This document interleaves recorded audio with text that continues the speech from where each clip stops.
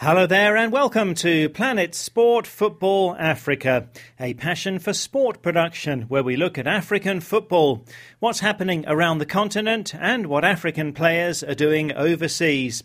I'm Steve Vickers in Harare, Zimbabwe, joined by Oluwashina Okeleji in France, today standing in for Solomon Ashoms, and by Stuart Weir in the UK. Well, this week we begin a look ahead to this month's African Nations Championship finals in Rwanda. It'll be the biggest sports event ever held in the Central African country. So what can we expect from Rwanda? Obviously, being a small country, understand that the infrastructure it's also small. We have an interview with South Africa national team defender Anele Ngcongca, who plays in France for bottom-of-the-table Troyes. And we catch up with how the African players are doing in the English Premier League. And we have the second part of our profile of Arsenal manager Arsene Wenger. Only 2 clubs in Europe have qualified for the Champions League 17 years running. But the counter-argument is that apart from reaching the final once, Arsenal have rarely made an impression on the Champions League. So that's all coming up on the show. Well, on the 16th of this month, the 2016 African Nations Championship finals begin in Rwanda. This is the 4th edition of the tournament, which was introduced in 2009 as a version of the Africa Cup of Nations, but for home-based players only, with the aim of showcasing the talent of those who play in their own domestic leagues. It's certainly helping to give players a chance to move on, because after the 2014 tournament, for example, 7 members of the Zimbabwe squad got contracts outside the country, mostly in South Africa. This will be the biggest sports event ever held in Rwanda. The country hosted the 2009 African Under-20 Championship with 8 teams participating and all of the games being played in the capital, Kigali. This time there are 16 teams in 3 cities, as well as Kigali, Gisenyi in the west and Butare in the south will be used. I spoke to Zimbabwe's team manager, Sharif Musa, when he came back from a trip to Rwanda where he assessed the facilities, and he gave me an idea of what the teams can expect in Rwanda. Everyone's excited out there in Rwanda because the president himself was the main one who kick-started the whole thing. They're all excited. They have their full support behind it. Obviously, being a small country, understand that the infrastructure it's also small. But I think there may be certain teething problems, or what I would call expectations from a lot of teams that are known in football, that when they arrive there and when they may see their hotel or they may see their dining room or when they see their rooms or training facilities or changing room facilities, they may be in for a bit of a shocker because it's not to a standard that what we have seen in other places like South Africa in particular for the last CHAN tournament. But these are psychological things where players and everybody have got to just adjust accordingly since there's an objective before us. In terms of where we located, we about 3-hour drive from the capital city, Kigali. It's a small town called Rubavu, and work has been going on the stadium to try and get it ready, the changing rooms and the facilities there. But the town itself, which is going to host these 4 teams, it's a small town, and that is why I was saying that maybe these type of teams which are drawn to play in the small towns are going to be maybe in for a bit of a shocker as in terms of the other arrangements, because even the accommodation, the hotels, or the other logistics, like I said, the training facilities, the changing rooms, all that are all smaller. Like how the town is smaller, everything else there is all small, basically. So we just got to make those adjustments. Obviously, the teams that are in the capital, they've got their major grounds and their stadiums. I'm sure that is well better in terms of where the other teams are based in the smaller towns. That's the Zimbabwe team manager, Sharif Musa, saying that the facilities in Rwanda for this month's African Nations Championship are not going to be of the highest standard in the 2 smaller towns being used outside the capital, Kigali. Well, Solomon's not around this week, so I'm joined by another African football expert, Oluwashina Okeleji. Now, it's a big competition, this one, Shina, the African Nations Championship, so can Rwanda stage it successfully? Well, I think there will be question mark. A lot of people are not convinced that Rwanda can successfully host this tournament. Kigali is not a problem, but when you look at the other two cities, I think that's where a lot of people are not comfortable. When you listen to the Zimbabwean team manager there, you could hear his concerns about Butare as well as Gisenyi. These are the two places that African football fans will be wondering what's going on there, because all we know about Rwanda is about Kigali and all of that. But I think there's been so much talk from the organizers and the host country. They've been saying they can pull off this one successfully. They are confident that come kickoff time, everybody will be talking about the tournament instead of talking about the concerns that has been raised. You know, this is Africa where people are always going to question you. But I think we should give Rwanda a chance. They've known for 2 years that they are going to be hosting this tournament. They've tried to paint a picture of a successful organization in place already. We've seen the facilities. Their coach have actually come on Twitter to show us the stadiums and, of course, to show us some parts of the hotels that they'll be using. So I think, Steve, a lot of people should give Rwanda a chance to host a successful tournament. Can they do it successfully? I think the question mark and all the questions that have been raised will be answered when the tournament kicks off. And how much of a success would you say that the idea of this tournament, the African Nations Championship for the home-based players, has been so far? Well, I think it's been positive. I wasn't really convinced when CAF announced about this tournament from its inception. I think my major concern was the fact that it's disrespectful to the locally based players. But then again, you look at the challenges in Africa where you find out that some players don't always get a chance to play for their country when it comes to the major tournaments, when it comes to the African Nations Cup itself, because some countries like Ghana, Nigeria, Ivory Coast, Cameroon, you would never see locally based players get a chance to come and play for them. But this tournament has given them a chance to shine at the major tournament. Look at Nigeria, for instance. In 2013, some of these players didn't really get a chance, apart from Sunday Mba, who of course scored the goal that won Nigeria the African Cup of Nations final against Burkina Faso. Come the main tournament itself, the CHAN itself in South Africa, Ejike Uzoenyi, who was part of that tournament, only had a cameo appearance in South Africa. He returned to the same country, became the most valuable player at that tournament, and got a major deal to join Mamelodi Sundowns in the South African PSL. He got money that he would never get in Nigeria.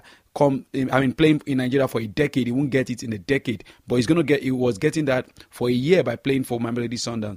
He only got that chance because he shone at the CHAN tournament in South Africa. Kunle Odunlami as well, one of the players from that tournament, end up traveling with Nigeria to the World Cup in Brazil. I think when you look at this tournament, it's given an opportunity and a platform for some players to actually shine at a top level. The idea is good. I think CAF should be supported. They should get more sponsors and, of course, encourage countries to actually believe that there are players in the local scene that can actually thrive at the global stage.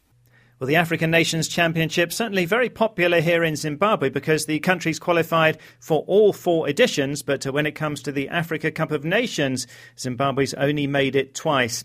Thanks very much to Oluwashina Okeleji standing in for Solomon Ashoms this week. And on Facebook and WhatsApp, do let us know if you are interested in the African Nations Championship. Will you be following the games? Do you find it exciting? And how would you compare it to the Africa Cup of Nations? Send us a WhatsApp to +44 79 55 232 780. That's +44 79 55 232 780. We'll go to our Facebook page, Planet Sport Football Africa. Well, this is Planet Sport Football Africa, brought to you by Passion for Sport. You can follow us on Twitter. The address is @PlanetSportFA. You can keep in touch with news about the programme and African football news. Our Twitter handle @PlanetSportFA.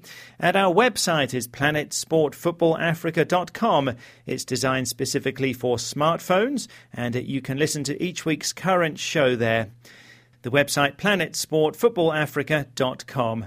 Still to come, part 2 of our profile of Arsenal coach Arsene Wenger and our interview with South Africa national team defender Anele Ngcongca, who plays in France for bottom-of-the-table Troyes. It's been a difficult season, it's true indeed. And, it's since now we've also fired the coach, and it was very emotional and sad to the players when the coach left. Right, well, let's now catch up with how the African players have been doing in the English Premier League over the past few weeks. Our European football expert Stuart Weir joins us on the line from the UK. In fact, first, Stuart, you told us just before Christmas that you were expecting to become a grandparent. Congratulations, it happened. Absolutely. A young Toby was born just 2 days ago, my first grandchild, and a really, really exciting phase of life, Steve. Well, that's wonderful. Congratulations on that, Stuart. Now, the Christmas and New Year period always thought to be very crucial as to where the English Premier League title is likely to go. Well, yes, and we enter 2016 with Arsenal, top of the league. You know, Leicester have been the front runners for a few weeks with Vardy and Mahrez just scoring for fun. But they've hit a difficult period when their last 3 games they failed to score. So they've slipped back a bit. But you know, there was one game that I think could have incredible significance at the end of the season. That was Watford against Manchester City. Not much in the game, and with 10 minutes to go, Watford were leading. And suddenly, in the next 2 minutes, first Yaya Toure and then Sergio Aguero, who had really had quite quiet games, each of them scored really good goals. Yaya Toure, a volley from a corner, and so Manchester City finished up winning a game they could easily have lost, and so that puts them 3 points behind Arsenal and very much in the running. Could also mention Manchester United's bad run came to an end when they beat Swansea 2-1 at home, with Rooney scoring a goal which puts them second on the all-time Premier League goal-scoring records. But you know, Steve, that game almost finished in a very strange way, because Swansea got a corner in the last minute, and the goalkeeper Fabianski came up, got his head to the ball, and put it about a few inches wide of the post. It could have been the equalising goal from the goalkeeper. Absolutely, and quite a few African players to mention, Stuart, for either good reasons or bad reasons. Yeah, you know, we all know that Jose Mourinho has departed from Chelsea. Well, John Obi Mikel played 90 minutes in each of Chelsea's last 2 games, and that's the first time he's done that this season. So Mourinho's departure isn't bad news for everyone. The Moroccan Marwan Chamakh got his first start of the year for Crystal Palace, but unfortunately got subbed at half-time, so he didn't play the 90 minutes. Now, in terms of goals, Stéphane Sessegnon from Benin got his first of the season for West Brom as they beat Stoke. Yaya Toure scored not only against Watford but also against Sunderland. Wilfred Bony scored. Dieu merci Bocani for Norwich against Aston Villa. And of course, the one that we've been following, Ighalo at Watford got his 14th of the season, scoring both against Chelsea and Spurs in the Christmas period, and also Jordan Ayew scoring for Aston Villa, the Ghanaian. But a couple of other players just to mention was that Victor Anchebi, the Nigerian, got his first start of the season for West Brom as they beat Newcastle and hit the bar. And the Gambian Mudobaro, that we've taken an interest in this programme, got his first 90 minutes for Swansea this season, and in the game at Manchester United, it was his cross from which Sigurdsson scored Swansea's goal. Now, a couple of people having more difficult times I need to mention. We've talked so many times about our Algerian friend Riyad Mahrez scoring for Leicester. Well, he actually had a penalty saved against Bournemouth when he made it too obvious to the goalkeeper Artur Borak where he was putting the ball, and that was a 0-0 draw for poor old Leicester. Now, Southampton lost at Norwich, and Victor Wanyama got a red card, was actually 2 yellow cards, and afterwards his manager Ronald Koeman was very unhappy and actually called him stupid on live television, saying, when you're already on a yellow card, you just cannot make a reckless tackle like that, and that he had really cost his team by his behaviour. And also Sadio Mane only came on as a late substitute in that game because he arrived late for a team meeting. And again, Koeman was very open about that, saying he knows the rules. Being late for a meeting is disrespectful to your teammates and to the club, and he pays the penalty. Well, thanks very much, Stuart, and we'll see if Sadio Mane will move away from Southampton. Certainly that was an unfortunate incident, and there are other big clubs interested in his services. And a shame that Riyad Mahrez missed that penalty for Leicester, as far as their fans are concerned anyway. Well, now to Facebook and to WhatsApp. And in last week's show, we heard from Clarice Simango, a woman referee here in Zimbabwe. And we asked you if there are many female referees in your country and whether you'd like to see more female officials being given a chance. Well, Robinho Soe contacted us on WhatsApp and says that here in the Gambia, there are only a few female referees, but I think they should be given the chance. Let's have gender equality and make it 50-50. And Robinho adds, Happy New Year. Well, thanks for that and all the best to you for 2016, Robinho. Saidu Ba is also in the Gambia. He says we have a few renowned female referees. It'll be great if they're given the chance to serve as referees across Africa. Mariatu Jobate has been the first female referee in the Gambia recognised by FIFA. And with that move, she set a really good precedent for female referees in the Gambia. Aliou Jame, also in the Gambia, says, I don't see many in my country. I think Gambia have a great chance to produce more female whistleblowers with the help of our African #1 male referee, Bakary Papa Gassama. I would urge the Gambia Football Federation's Referees Committee to give more aid to women.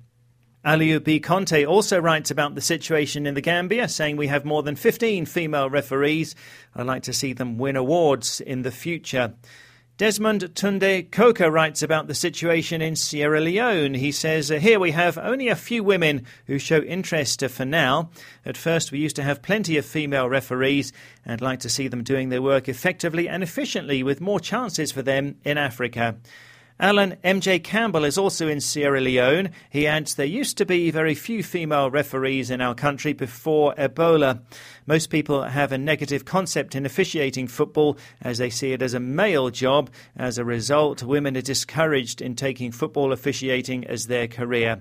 But Alan continues, I'd like to see more female Sierra Leoneans taking to football officiating, both at local and international level.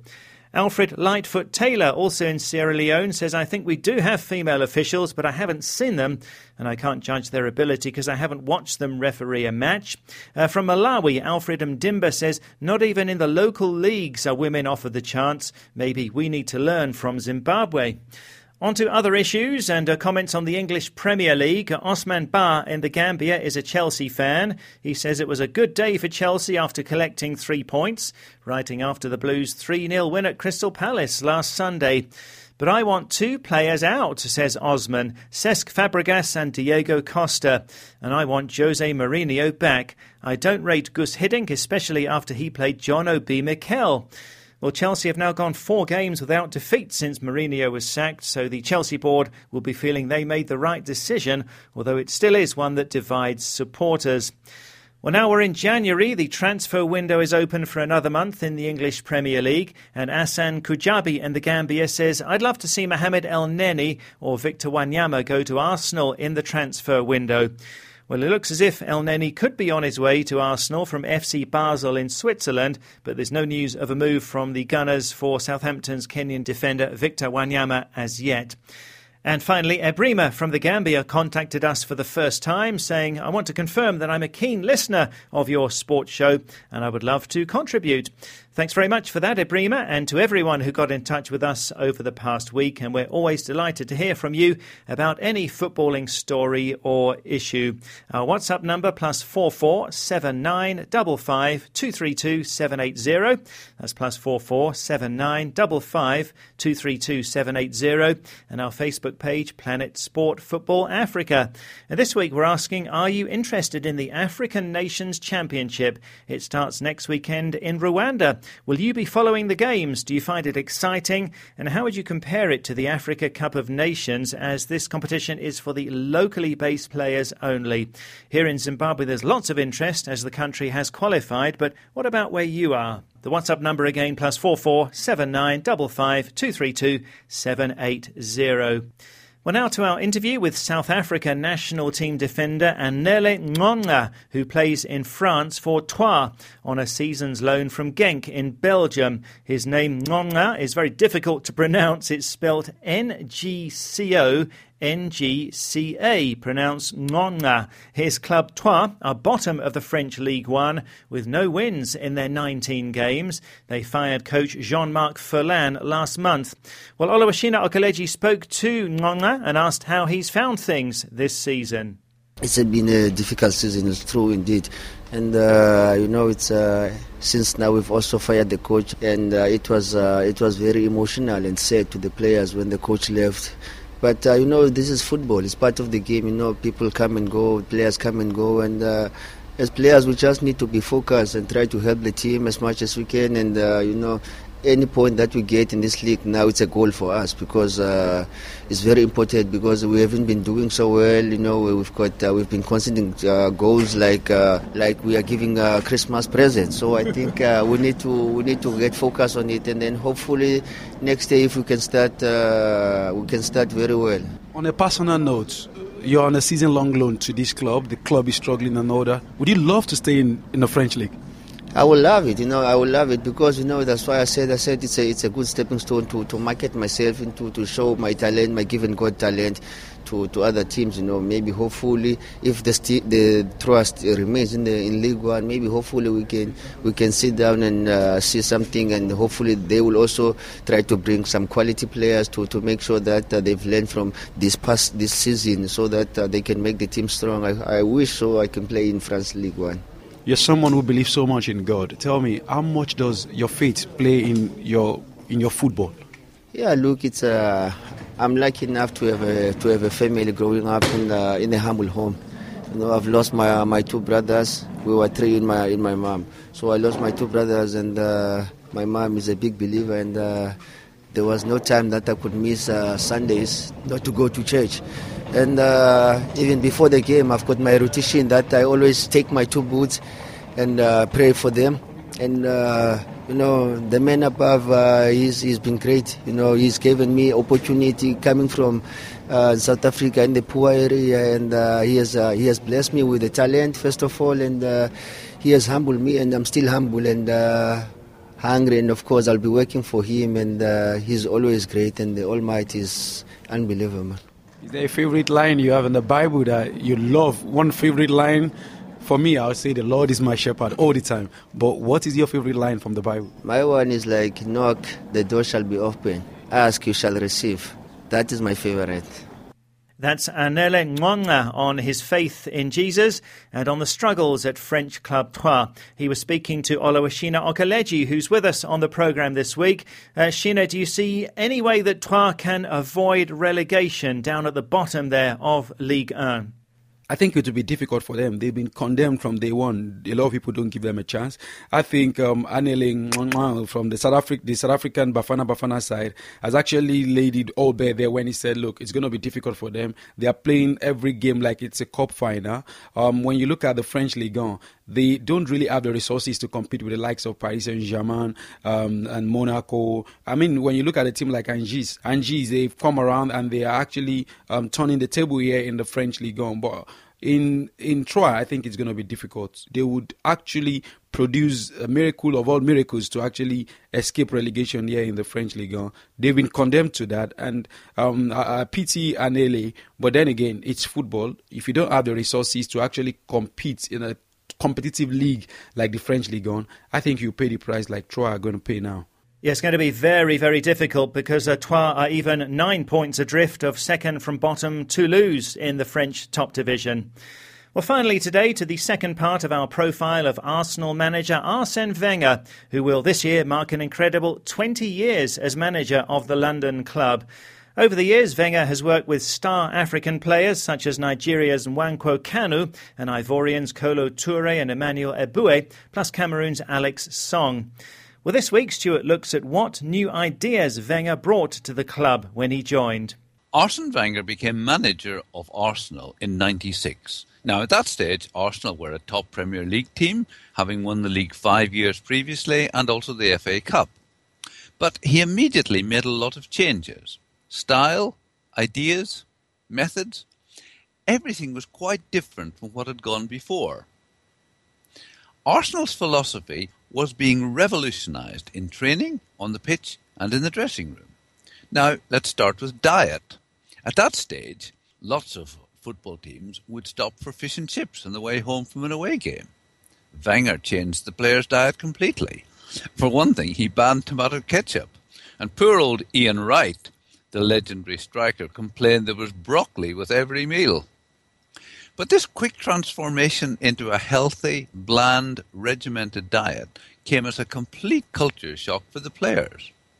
Training also involved a lot of stretching. Now, that's pretty normal to us now, but 20 years ago it was quite revolutionary in English football. Another change was drinking, which was very commonplace among English footballers at the time. Players would routinely go out and drink 5 or more pints of beer in an evening. Changing the drinking culture was perhaps the biggest element of Wenger's French Revolution. For all the changes, though, Wenger was consistently liked by his players. In a way, the paradox of Arsene Wenger is that while he has not won the league for 11 years, and actually went 9 years, 2005 to 2014, without winning a trophy, he is revered. You know, that's what caused the former Chelsea manager, Jose Mourinho, to talk about him being an expert in failure. Interesting perspective from Tim Payton from the Arsenal Supporters Trust, who says, if Arsene had left in 2006, I think he'd be regarded as our greatest ever manager. But the years afterwards, when he won nothing, have tarnished what he achieved in the early days. Now, Wenger's own perspective is that consistency is the key, and that only 2 clubs in Europe have qualified for the Champions League 17 years running. But the counter-argument is that apart from reaching the final once, Arsenal have rarely made an impression on the Champions League. Another thing in his favour is that Arsenal have never spent the kind of money on players that Chelsea, Manchester City, or recently Manchester United have done, and that despite working with lesser players, certainly less expensive players, Wenger has continued to defy the odds and keep Arsenal in the top 4.